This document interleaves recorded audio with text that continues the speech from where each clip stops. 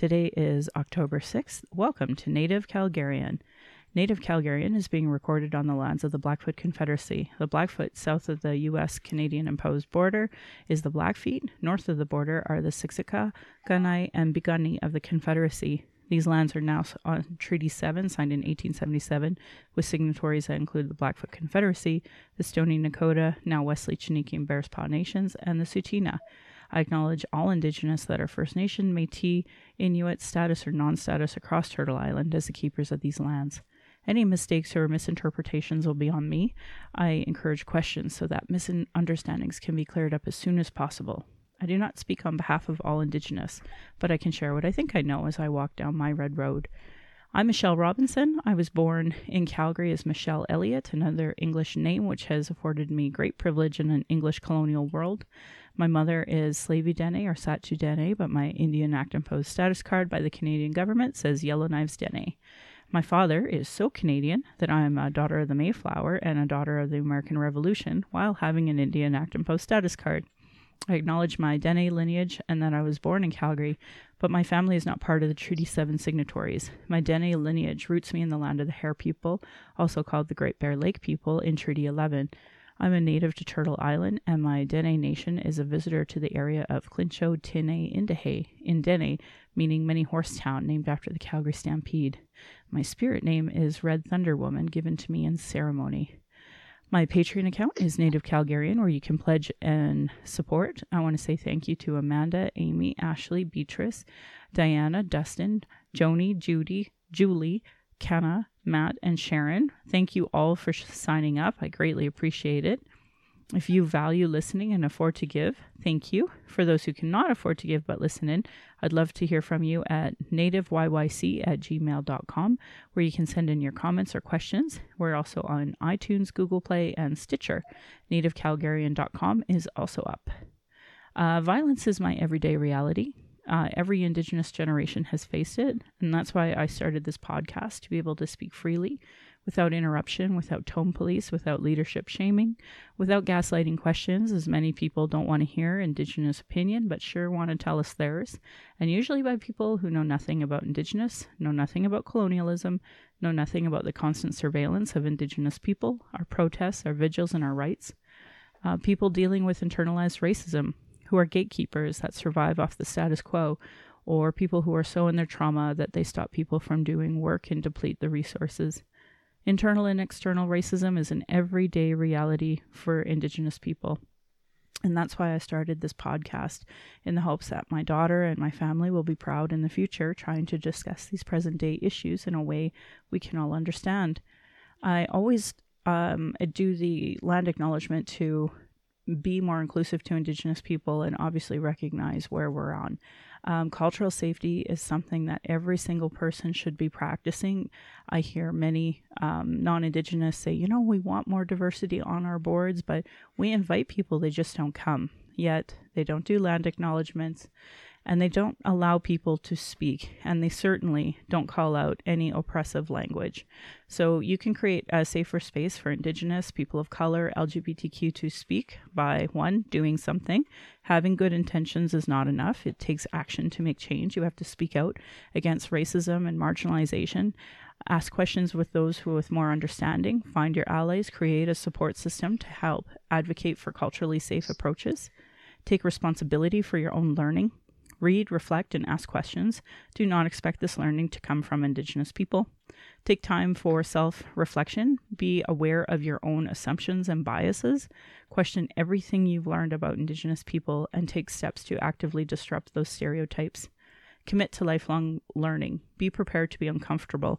If you're not uncomfortable, you're not learning. Understand colonialism and the legacy of racism as an ongoing and difficult task. I want to say thank you to heretohelp.bc.ca for that. What is Indigenous cultural safety and why should I care? I also talk about internalized racism. And for those who do not know, go Google it. But the bottom line is that it's still working with the supremacist and dominant group and maintaining that set of values and behaviors and social structures at the expense of others. And there's many different ways that manifests. And you can learn more about Googleizing internalized racism. A lot of people call that lateral violence. And do's and don'ts for bystander intervention. If you are witnessing public instances of Black or anti-Black, anti-Muslim, anti-trans, anti-Indigenous, or any other form of oppressive interpersonal violence and harassment, use these tips on how to intervene. Do make your presence known. If possible, make eye contact with the person being harassed and ask them if you can support them. Move closer to that person being harassed. If possible, create a distance and a barrier between the person being harassed and the attacker. If it's safe to do so and the person who's being harassed consents to it, film or record the incident. Take cues from the person being harassed. Is the person engaging with the harasser? You can make suggestions. Would you like me to walk over here? Can we move to another train car? And then follow their lead. Notice if the person being harassed is resisting in their own way and honor that, especially non-Indigenous folk. Don't tone police the person being harassed. Follow up with the individual after the harassment incident is over and see if they need anything else, but do everything you can to keep yourself safe. Assess your surroundings. Are there others you can pull in? Working in a team is a good idea if possible. Can you move the person being harassed to a safer space? Don't call the police. For many communities experiencing harassment right now, whether they're Indigenous, Arab, Muslim, Black, queer, trans, immigrant, or women, the police can actually be a greater danger for the person being harassed. Don't escalate the situation. The goal is to get the person being harassed to safety and not to incite further violence from the attacker. But don't do nothing. Silence is dangerous and it communicates approval and leaves the victim high and dry. If you yourself are too nervous or afraid to speak out, move closer to the person being harassed to communicate your support with your body. I like to talk about those things because even for me, it's almost training for me to learn more and more how to intervene. I see harassment at stores. I've seen harassment of employees, and it's just important for people to speak up because it's not okay anymore. And most places have policies that you can easily be that witness for people. So today I've been incredibly blessed to have a friend of mine agree to come onto my show. Her name is Naomi, and I will definitely allow Naomi the space to introduce herself in the way that she'd like. Hi, Michelle. Thanks for having me. Hi. I'm not sure what to say for an introduction except for that I am a writer and now a lawyer, and my views do not represent my employer's views.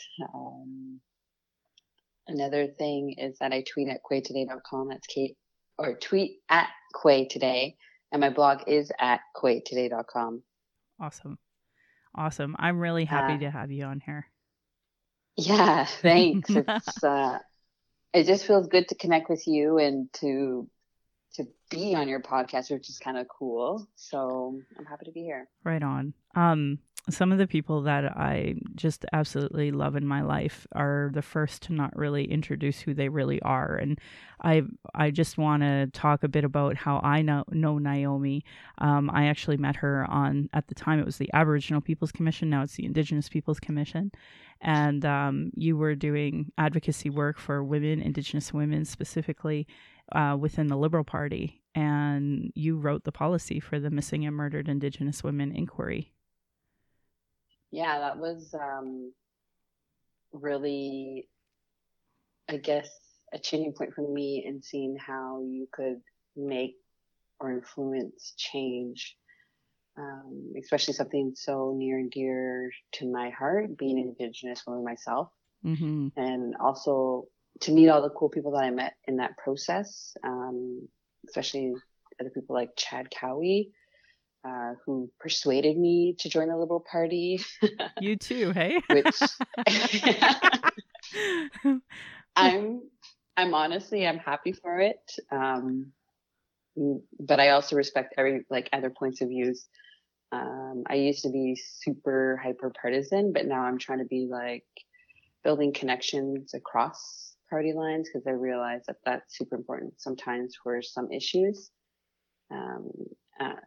But I remember and I recall when my policy made it to the floor, which of course, if it didn't make it to the floor, I don't think I would have stayed with the party. Mm-hmm. But when it was voted unanimously, that was probably the moment in time where I was like, okay, maybe politics is for me. Yeah. Yeah. I was really moved by that moment. I actually recorded the moment, and it was unanimous. And at the time it was, Ralph Goodale was chairing. And I remember him saying, I'm pretty sure that's unanimous. And, yeah, it was just a great moment because I knew, you knew how this was affecting our communities and how it was just kind of being, I don't know, overlooked by the media and the Canadian public in general. And it was a really great moment. I also was really kind of brought in by Chad Cowie, and I don't know if I really got too partisan. I just found that it was a way that I could really be honest and speak negatively of the Conservative Party.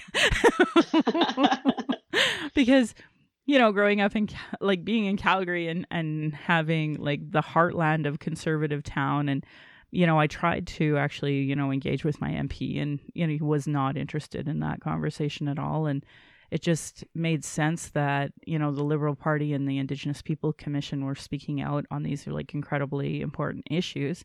So it just made sense to me at the time to be with that party, if that meant trying to get rid of the Conservative Party. So, I was kind of lucky that it just worked out with the timing of how much I absolutely despised Harper and his policies. And, Justin come in, and the Liberal Party seemed to catch its wings a bit. And I don't think without the Indigenous Peoples Commission, though, I would have stayed because, racism is really hard to deal with. And all of the colonial parties, they don't even know that they're being racist, right? So it's tough. And today, because Chad's no longer with it, it's a different atmosphere. And I went through a leadership change. I had Kevin Cisaquasis, who you knew. I think he was comms when you were the women's rep, hey?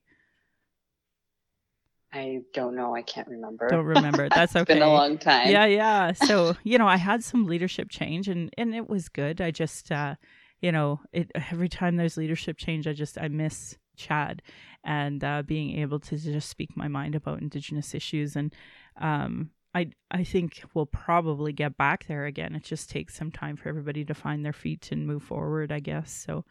So yeah, I missed that part. But there was some other advocacy that you had done that was just blew me away. And I seen you actually go to the Senate committee to talk about... No, I went to the Justice Committee. People get that wrong all the time. Okay. Yeah. Tell me more about that. The Justice Committee. Sure. Tell me more about that. It was the absolute worst experience of my life. It was a great experience to know that I had the support that I did in the room that day, but the feelings in that room, the kind of experiences I had immediately afterwards, the harassment that I received afterwards, I would never wish on anybody. It really took a toll on me, and the fact that the majority of the sex workers movement really didn't support me in any real way. Mm-hmm. I found it really frustrating, and I sort of left the movement publicly. That doesn't mean that I'm not helping in other ways. Of course. Yeah, of course. Is that I left probably after a meeting with the Canadian Alliance for Sex Work Law Reform, and I said, if you guys don't include exit strategies in your documents, or if you don't include references to Indigenous women and human trafficking, you guys are not going to be addressing all the issues. Mm-hmm. And I remember, and I said to them, because just at the time, it was, I think Cindy Gladou's case was just heard, or just finished being heard, and I just finished writing about it. And I remember there was this white woman lawyer sitting in the room, and she's like sitting there, she's talking so passionately, like, decriminalization will end violence against sex workers. And I said, like, I interrupted her and I was like, no, it won't. Look what happened with Cindy Gladue, and nothing that Cindy Gladue had done was criminalized. And how she was working was with, at the time before Bedford, was within the realm of the laws that, that said that push these women to not to work in a secure, safe place, that they had to go to these hotels, that the only way to not get charged was to do out calls and to go to these places and to meet these men. And that's exactly what she had done. And look what happened to Cindy Gladue. And the fact that the sex work movement, one, attempted to take up Cindy Gladue's death as a call for decriminalization, completely ignores how criminal laws impact Indigenous women, meaning that even when they're working within the bounds of, like, even when they're doing everything right in order to not get criminalized, that they still go missing and murdered. Mm-hmm. And decriminalization will not end that, if their efforts do not include the fact that not every single sex worker wants to do work and calls it work, and not every single sex worker is in there by choice, because their movement is not addressing that. And I said, I have to leave and I can't support this movement anymore. Mm-hmm. And then when it came to the next convention in the 2000, what was it? Was it this year? 2018? Already? Holy. It's October, I guess. Yeah. Yeah. So the convention that happened in Halifax, yep, when that resolution was brought forward to support decrim, well-meaning and all, but probably poorly written. Mm-hmm. Not probably, it was poorly written. Yeah. And you can tell that they didn't consult with, they consulted with the select few sex workers. And had they reached out to me earlier, instead of 2 days, or I can't even remember when they reached out. It was so close to the convention. I was like, yes, I am going, but I will not be supporting your resolution because I've seen the text and it's garbage. Yep. And with that, I came with my own little campaign. What was it? Hooker on the Hill says no. Yeah. Vote no. So. Damn. Yeah. No, I find that really frustrating, the way the colonial politics works, because I had done, through my riding association, a ton of outreach about sex workers' rights that was specific to our area, with our police, mm-hmm. with the Outlink. So there's an LGBTQ2+ group that I had done some outreach with, and yeah, it was really frustrated because that didn't even make it past the stage to go to the province, or past the province to go to national. And yet, here we are 2 years later, but other people wrote it, so somehow it was more acceptable, I suppose, right? So, yeah, I get frustrated. Your resolution was actually really, really well written, and it actually hit all the points, and it was something that definitely should have made it to the floor, because it's something that, yeah, it would have been like, how are you against this resolution? Because I remember your resolution mentioned something about human trafficking, and that's what's happened with this resolution to support decrim, was that people are saying they support the pimps and whatever language that they use to delegitimize these kinds of initiatives. Mm-hmm. Was that, had they just put those points in, nobody would be able to say, oh, you support this. It's like, no, we also support human trafficking victims, and we want support for them too. Yep. Yeah, I know. I find that process really frustrating. And every year they say, oh, well, just, do some outreach and talk to the policy people and, try to work through the system. But I swear, as soon as you do, the policy system changes. And then you've somehow not done enough conversation with the right people in policy. So we'll have to see. I don't know what my future looks like with the Liberal Party. So we'll have to see what what that brings. But I find too, now that we're in power, now it's a very different situation. I think before it was a lot easier when we were, third party status to bring forward grassroots policies, but we'll have to see if that's still the case. And the other part is too, if I'm starting to get cynical, it might be time to step back anyway and let, new bright-eyed, bushy-tailed people go through. We'll see. I'll see how I feel about that. And because it is defeating putting forward policies, and like one that had passed that went forward was the one on spying on Indigenous people in our organizations. And then that whole fiasco with C-51 happened. And then at the convention, I was the only one that, brought up C-51, and I didn't have support. And it was interesting. My Muslim brothers and sisters, they said, oh, well, they actually did the vote at the same time we have to pray. And I thought, oh, what coincidental timing there, hey? So I don't know. That process is, it's difficult, and good policies sometimes get lost. So I don't know. I really appreciate you sharing your experience with that. I appreciate the sharing the experience of what it was like to be at that Justice Committee as well. Yeah. I mean, it's a good opportunity. Like, I tell other young advocates, I'm like, if there's something that you want your voice to be heard on, like, start writing, start building your, what they call clout, or your expertise around that issue. And like, who cares if nobody's listening? Somebody will listen eventually.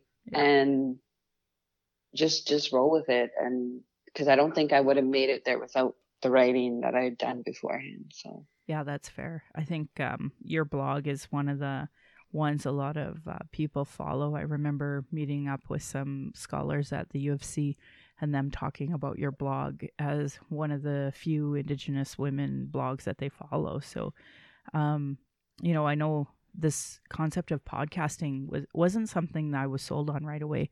My husband had to really kind of, talk at me with it and such. But now that I see how like liberating and freeing it is, we should all be doing podcasts. I tell you, talking about the issues that we care about.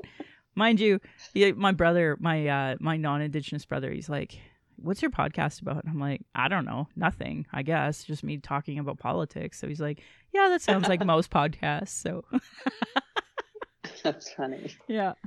Different kind of politics. Right? Well, and something not everybody's exposed to. And then, because I live in Calgary, like we have the Olympics coming up, and part of the calls to action actually talked about sports and such. And yet, everybody's like, well, how are we going to have reconciliation with the Olympics? And I'm like, well, obviously you haven't read the calls to action then, if you don't know.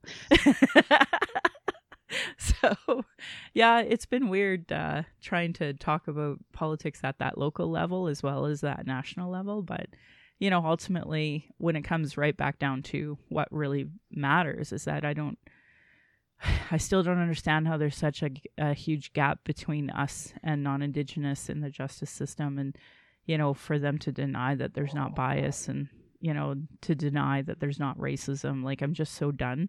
And I think the next generation is so done with that. So, just trying to, okay, if you guys are in denial of racism, that's fine. For those who are not, here's what we do. And just start that conversation, because especially the youth, they know it's racism. And they call it out all the time, like whether it's racism or sexism or whatever. And not that long ago, there was a lady, and she wanted to have a protest at one of the big grocers here because they were following an Indigenous person. And because she was Métis, she obviously felt very hurt by that. So she spoke up, and then they conveniently let her go. So we had to have a protest in front of there. And, I was really proud of her. Bottom line is, at least she's saying what needs to be said. But I met with the executive later and talked about, new policies about sexism and racism. And it was pretty funny watching them squirm. These 50-something older white people, completely oblivious to talk about things like racism and discrimination, right? So, and I said, these kids, they have the language. They've lived through the TRC. Right now we're going through the inquiry for missing and murdered Indigenous women. Like, you can't deny this anymore. And I think it's making those in power that are older really uncomfortable to know that everybody sees the racism except you. Yeah. So one of the rallies that we had last week was for the Cindy Gladue awareness campaign that was going national. I know you've been so involved in this case. Would you like to talk a little bit more about that, Naomi? Yeah, so it's kind of surreal that this case that I wrote about, one little blog post, like nothing that was like many words. It was very few words. It sort of went, I hate this word, viral. And it caused like these national protests across Canada that then led to an appeal. Then that appeal led to a decision which is now being appealed and heard at the Supreme Court of Canada, which is, when I tell people this, like they look at me like as if I'm making it up or that I'm saying something that's not entirely true, but that's it. Like that's the truth. I wrote something. I had a friend who called me up, and I remember that day very, very clearly because I was on a way to an interview at the place that I'm working at now. And I remembered I was just like, what am I going to do? Like, I'm going into this interview, like, but I used that whatever happened to me that day to channel in that interview. And it was just, obviously it worked out well because I'm still at the company, but now it's like to see that it's being heard at the Supreme Court of Canada. It's like, the one thing that makes me really, really sad about it is that Indigenous women in the sex trade are being erased by this discussion. And I know that there's always a diverse range of experiences, again, meaning some people are there by choice, some people are not, and some people, don't call it work, but those are entirely being erased. And we've seen that at the appeal when the argument was that there's discrimination against Cindy Gladue, or just there was bias because they kept referring to her as a native prostitute. Mm-hmm. That's a fact. Like that's a fact that we can't erase from this case.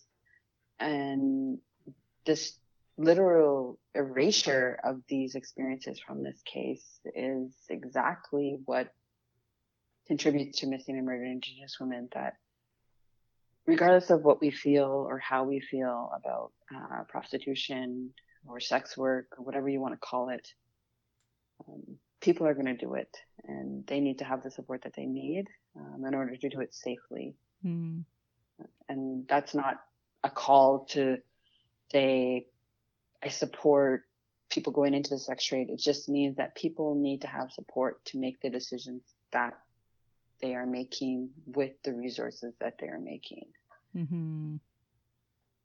Yeah, it's frustrating because I don't want, as much as I respect everybody's, the other side's idea that, repeatedly saying that she was a native prostitute contributed to this discrimination, but at the same time, those are the facts. What else are we supposed to be saying? We can call her a victim. We cannot say she was native. We cannot say she was a prostitute, but those are the facts. And to erase those facts is erasure of the violence that Indigenous women in the sex trade experience every single day. Mm-hmm. Gotcha. How would you have approached it, do you think, now that you know the law system, the way the justice system works, the appeal system? What are some key things that you think were missing that maybe could have been focused on? Well, for one, they didn't need to bring her preserved pelvic region into the courtroom. There is no reason for that to happen. And there were better lines of argument that could have easily led to his conviction if that's the end goal. And one being, which I already wrote about, which was an issue on appeal, was his behavior after the offense had happened. So there's in the jury instructions for Cindy Gladue, the judge gave specific instructions saying to the jury that they couldn't consider the behavior and actions after the offense, which is kind of crazy making because of all the things that he'd done after allegedly waking up and discovering her in the bathtub and not calling 911 immediately, but being told by his coworker who picked him up to call 911. Like, he didn't call 911 until his coworker said, you probably should call somebody. Yeah. And so they drove him back to the hotel and he called somebody, and he also took steps to clean up the room. I think at one point he threw something in the garbage and they couldn't find that garbage. I think that I may be confusing another case on that last point about the garbage, but like, he took steps to that a person who, if he was innocent and, you know, is telling the truth, would have called 911, because that's what people who are innocent do. Yeah, exactly. I mean, that's such a simplistic way to say, like, innocent people call 911, because a lot of people who are innocent all the time don't feel safe to call 911. But this man was a white man who was working in Alberta, which happens all the time. Mm-hmm. He had nothing to worry about. I'm sure he would have been fine if he would have called 911, and he is fine to this day. No, the opposite. I can't even believe he's free. Like, I can't believe that, you know, there's no dispute of what he did, and the fact that he can be walking around free, like, it's impossible for me to wrap my head around how people are okay with this. And, you know, what's shocking to me, and I wanted to ask you this really specifically, was that, you know, we had 5,000 people here in Calgary march for Hillary Clinton when she lost the election. And we never get that type of, turnout for any of the Cindy Gladue rallies. I've done 2 now, or for the Sisters in Spirit Vigil, for that matter, and or the Valentine's Day marches that we do. But when it came to, like, U.S. politics, you suddenly had all of this outrage. I still can't even comprehend it. But ultimately, from this case, am I wrong to believe that this will now be a total allowable thing to be done to any Albertan woman now? And my question to you is can it also go across Canada, where it's totally acceptable now to take somebody's vagina into a court case? So there are certain rules that each lawyer, Crown, criminal defense has to follow, any lawyer, whether it's criminal or civil, when they want to bring evidence into the court. Mm-hmm. For criminal, especially around the evidence around the preserved pelvic region, there's a subset of rules, basically law, and it's called the expert evidence rules. And the judge who made the decision to admit the evidence had went through those rules, but from my perspective, he needed something more. And that's the language that the case law uses to describe when it's okay to use experiment evidence. And that's essentially what happened here, was that the Crown, it was two experts, and the Crown expert wanted the preserved pelvic region in, so that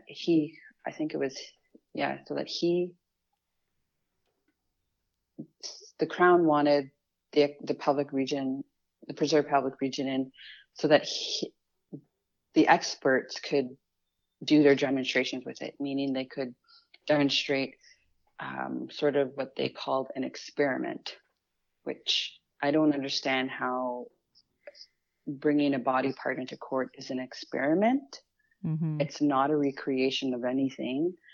It's not testing any sort of hypothesis. It's just showing something, and it doesn't really reach a conclusion. Yeah. So when I read his reasons and then, compared it to the case law around that subset of expert evidence, I believe that he was wrong and he shouldn't have admitted it. And I don't think it's an issue on appeal, but I do hope that they put limits on what kind of evidence that they can bring in, and that they learn from this case that it's not necessary, and that in order to admit this kind of evidence, that something more has to be shown. Meaning, how is this evidence contributing to the lines of arguments that are being made? And it's not really doing any help to any argument, because it's just inflaming the Crown's case and it's just helping the defense. So it's really just upholding the system that's in place. Jeez. So basically, I guess what I'm asking you is, do you think any white woman's vagina will be now submitted as evidence to use in a similar argument? I don't think white women are being impaled by objects and being left to die in their hotel bathroom at the rate and at the experiences that Cindy Gledu was experiencing. So I think they will be fine. Gotcha. It's so awful to say these words, and I really appreciate you giving me your insight on this, and not just at the legal level, but the wonderful thing about talking to you is that I know you understand the gravity of this subject, and especially not just in regards to her own family, but the bigger picture of what life is like for a sex worker, and bringing that expertise here on this podcast. I really appreciate you talking about it, because it's not easy, and I just want to say thank you for being open and honest about your belief system on all of these details of an awful court case that I just don't think should have been brought to this point. Yeah, I really appreciate you, one, for inviting me, and two, I just want to say this isn't legal advice. I have to be careful with what I say now, especially on podcasts, especially when people ask me my personal opinion on things, and I have to qualify it. Yeah. It makes things less exciting, I feel, but I am perpetually worried that if I don't say those things, that something's going to happen. Yeah, no, and I appreciate that. Yeah, and again, just to qualify that, I haven't recently read the cases, but I have a good understanding of the issues, and that any errors are a result of my own doing and oversight, inadvertent errors. Yeah, gotcha. And I always open up with trying to explain any misunderstandings are on me. So I encourage people to write letters or I guess emails. I feel so old sometimes talking on this podcast, because it's like, you write letters, you don't write emails. But imagine if you got letters though, how cool would that be? Yeah. Long time ago, I used to do, pen pals and stuff like that. And even to this day, I still think written notes matter so much. And, so it's just, it's such a different age now with, and the podcasts are really unregulated. I don't use any intro music or anything like that, but my brother does one for my husband. And it's really cool how you can, splice in interviews and stuff like that are open to the public. So it'll be interesting to see in 20 years if there's new policies saying what you can and cannot do in podcasts.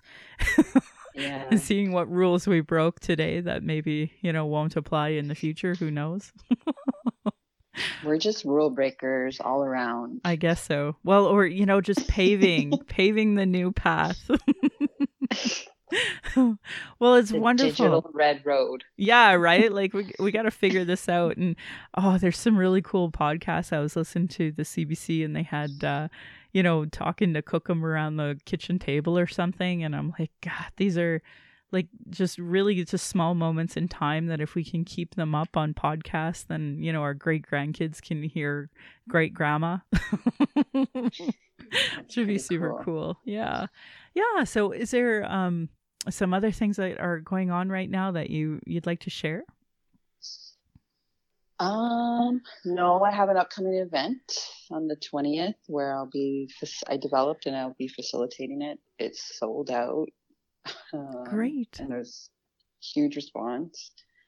Hopefully, maybe people will want me to deliver it to them, to their organizations, but hopefully people will want to pay me. Yeah, well, and that's what I would like to get to as well.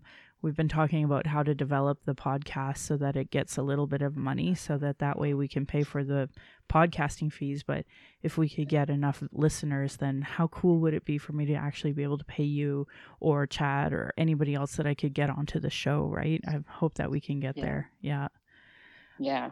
That'd be cool. I'm here to support you. Yeah, I'm so grateful. And you may not know this. Maybe I'll tell you this just because you may not know. But I know when I first was trying to advocate for a lot of the issues that I had seen, that you were one of my big supporters as well, as really helping me feel confident in what I was saying. So, I just want you to know, Chad, yeah, he brought me in, but I also got to meet you and Kevin and a few other people that were just really encouraging. What can I say? And that we were all, and I guess more to the point though, that we're all on the same advocacy. I hate calling us activists because it's no, this is just who we are. And, we have to do these things to talk about these issues, but then they call us activists. And it's well, I think, I hate these pigeonholed terms, but at the same time, to know that what I was facing is what you were facing, is what other people were facing, and we were really united on a lot of messages. It was really, really inspiring, and I just hope you know that I don't think I would have ran for city council. I don't think I would have be here right now having a podcast if it wasn't for people like you in my life. So I just want you to know how much I treasure our friendship and the work that we've done, and I just hope you know that. Thanks. I appreciate it. I appreciate you too. Yeah. So if you have an upcoming seminar, anything that you ever want me to showcase, of course, I would in any way I could give you that platform. If you ever want to come back on the show, I'd be honored if you'd want to come back. And maybe after your conference, if you want to talk about it, you're more than welcome to come back. So yeah, just keep me in mind. I miss you, Naomi. I miss you too, for sure. Right on. Well, I guess with that, I want to say thank you to my ancestors, my granny, my mom, what strength looks like through her example. I want to thank my dad for teaching me to be strong and blunt, my stepmom for showing me what proud culture is through her Austrian family and roots, and stepping up and teaching me how to be a proud Calgarian. It's through you. I'm a second-generation proud Calgarian. And I want to thank my husband, Darcy, for producing and editing the show, on top of being my husband, my childhood friend, the father of our child, and support down my journey of the Red Road. He's witnessed decades of racism and sexism that I've endured. Our child, we are blessed to learn from every day, and I'm honored she chose us. She gives me daily accountability to be a stronger, better person. My Patreon account is Native Calgarian, where you can pledge and support. I want to thank the previous donors already for showing that support. If you value listening and can afford to give, thank you. To those who cannot afford to give but listen in, I'd love to hear from you at nativeyyc@gmail.com, where you can send in your comments or questions. We're also on iTunes, Google Play, Stitcher, and nativecalgarian.com is up. And a huge thank you to Naomi for coming out onto my show today. Thank you. Thank you. Bye.